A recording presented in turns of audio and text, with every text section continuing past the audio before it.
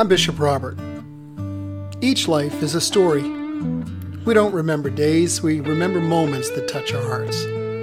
I want to invite you to come on in and have a seat in my study. Let's you and I spend a few minutes together and consider a verse of Scripture and how to apply it to those moments that fill up our lives. My hope is that it speaks to your heart, your mind, and your soul. And I hope you'll be back often. Welcome. How you dress can make more of a difference than you might think, especially if you're a 7-year-old boy dying of leukemia, and the biggest hope you had in the world was to grow up and be a fireman. Well, however you're dressed, welcome to Mornings with Bishop Robert. Thanks for joining me. My goal is to introduce people to the Jesus they never knew and help them get to know Him and His Word personally and better. So if our time together today speaks to your heart, let me invite you to like, subscribe, and share this with a friend. Well, Bopsy was the nickname Frank Salazar's family had for the 7-year-old boy who had wanted to be a fireman for as long as his mom could remember. When the Phoenix Fire Department was made aware of his condition, they exemplified today's verse in a way that was amazing. They made him an honorary member. And then when Bopsy arrived at the fire station, a custom-made uniform, the whole yellow firefighter's jacket, a helmet in his size, they were all waiting for him. After getting into his uniform, he used a fire hose and spent the day riding around Phoenix in Engine 1. It was a wonderful day, but the Phoenix Fire Department wasn't finished. Fireman Bob Walp kept in touch. A few months later, Bopsy was admitted to St. Joseph's Hospital in Phoenix with just a few days to live. From his bedside, Bopsy's mom heard a knock on the outside of his second-floor window. When she looked over, she found out Engine 1 had deployed its ladder, and the sight of Fireman Bob outside the window brought a smile to Bopsy's face.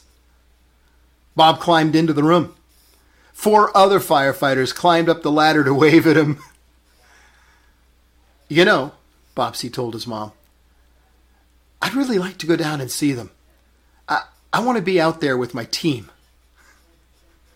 So he was wheeled downstairs and greeted by his friends from Fire Station Number 1 and their truck, no longer E1 for Engine 1, it was now B1 for Bopsy 1. Then they raised the ladder as high as it would go, and one of them climbed to the top. It was like telling Bopsy, hey buddy, you're on your way to heaven. Well, today's verse says, clothe yourselves with compassion, kindness, humility, gentleness, and patience. Being compassionate and kind always takes effort. That's part of what makes them so valuable. Of course, getting dressed also takes effort, but that never stops you from getting dressed before you go outside in the morning. If you're like most people, at least some amount of thought and planning goes into selecting your clothes and making sure they match and they're clean and possibly even ironed. Not me. But have you ever stopped to consider making sure that all of you is properly clothed, not just your body? How about taking time to clothe our heart and our soul too? The context of this verse speaks about our taking off our old self and putting on a new self, the one that's being renewed in the knowledge of the image of its creator. Taking off and putting on, these are the same words we use when we talk about changing our clothing. That's the image the Apostle Paul's conveying. It's an act of the will, an effort. Now we choose what we want to take off, and we choose what we want to put on. Paul says these choices should be driven by the knowledge we're gaining as we're renewed in Christ's image. Speaking of effort, the Bible says we should work at adding to our knowledge of Christ. Now, when you're building a relationship with someone, You invest time and effort to learn about them, don't you? Well, we're encouraged to make every effort to add virtue to our faith. That's moral character that's excellent. And to virtue, we should add knowledge, because we can't be what we don't know. But knowing gives us the proper direction, and that's when we need self-control and perseverance to make right choices and to stay on course to a life of godliness. That's most clearly seen as we walk in brotherly kindness and love. It takes effort and determination. Yeah, receiving the life of Christ as a free gift. Walking out his life, his call, and his destiny, that takes a determined effort. But make no mistake, we do that because he loves us and has made us his own. Not to try and earn it. But a living love will always display itself. And displaying love takes effort. Clothe yourselves with compassion, kindness, humility, gentleness, and patience.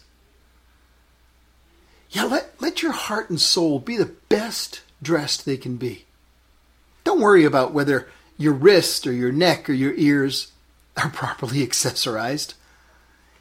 Earrings and necklaces won't impact people for eternity. But compassion and kindness will. Which watch you're wearing today won't change someone's life. But your gentleness and your patience could. The best accessories are compassion, kindness, humility, gentleness, and patience. The Bible tells us to clothe ourselves with these. So tomorrow, before you leave the house, don't forget to get dressed. Hey, when you look around the world today, you can see a lot of people who live like they've never met Jesus. Can I ask you to help me introduce people to the Jesus they never knew? And to help them get to know him and his word personally and better? Please like this video. It'll help more people see it. And then follow or subscribe so you and I can get together every day. Share a story of kindness in the comments section. I'd love to see it. And it's also a great place to leave a question. And then, one more thing. Share this video with a friend, would you?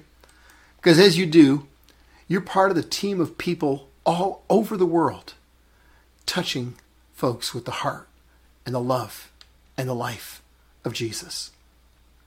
Thanks for helping.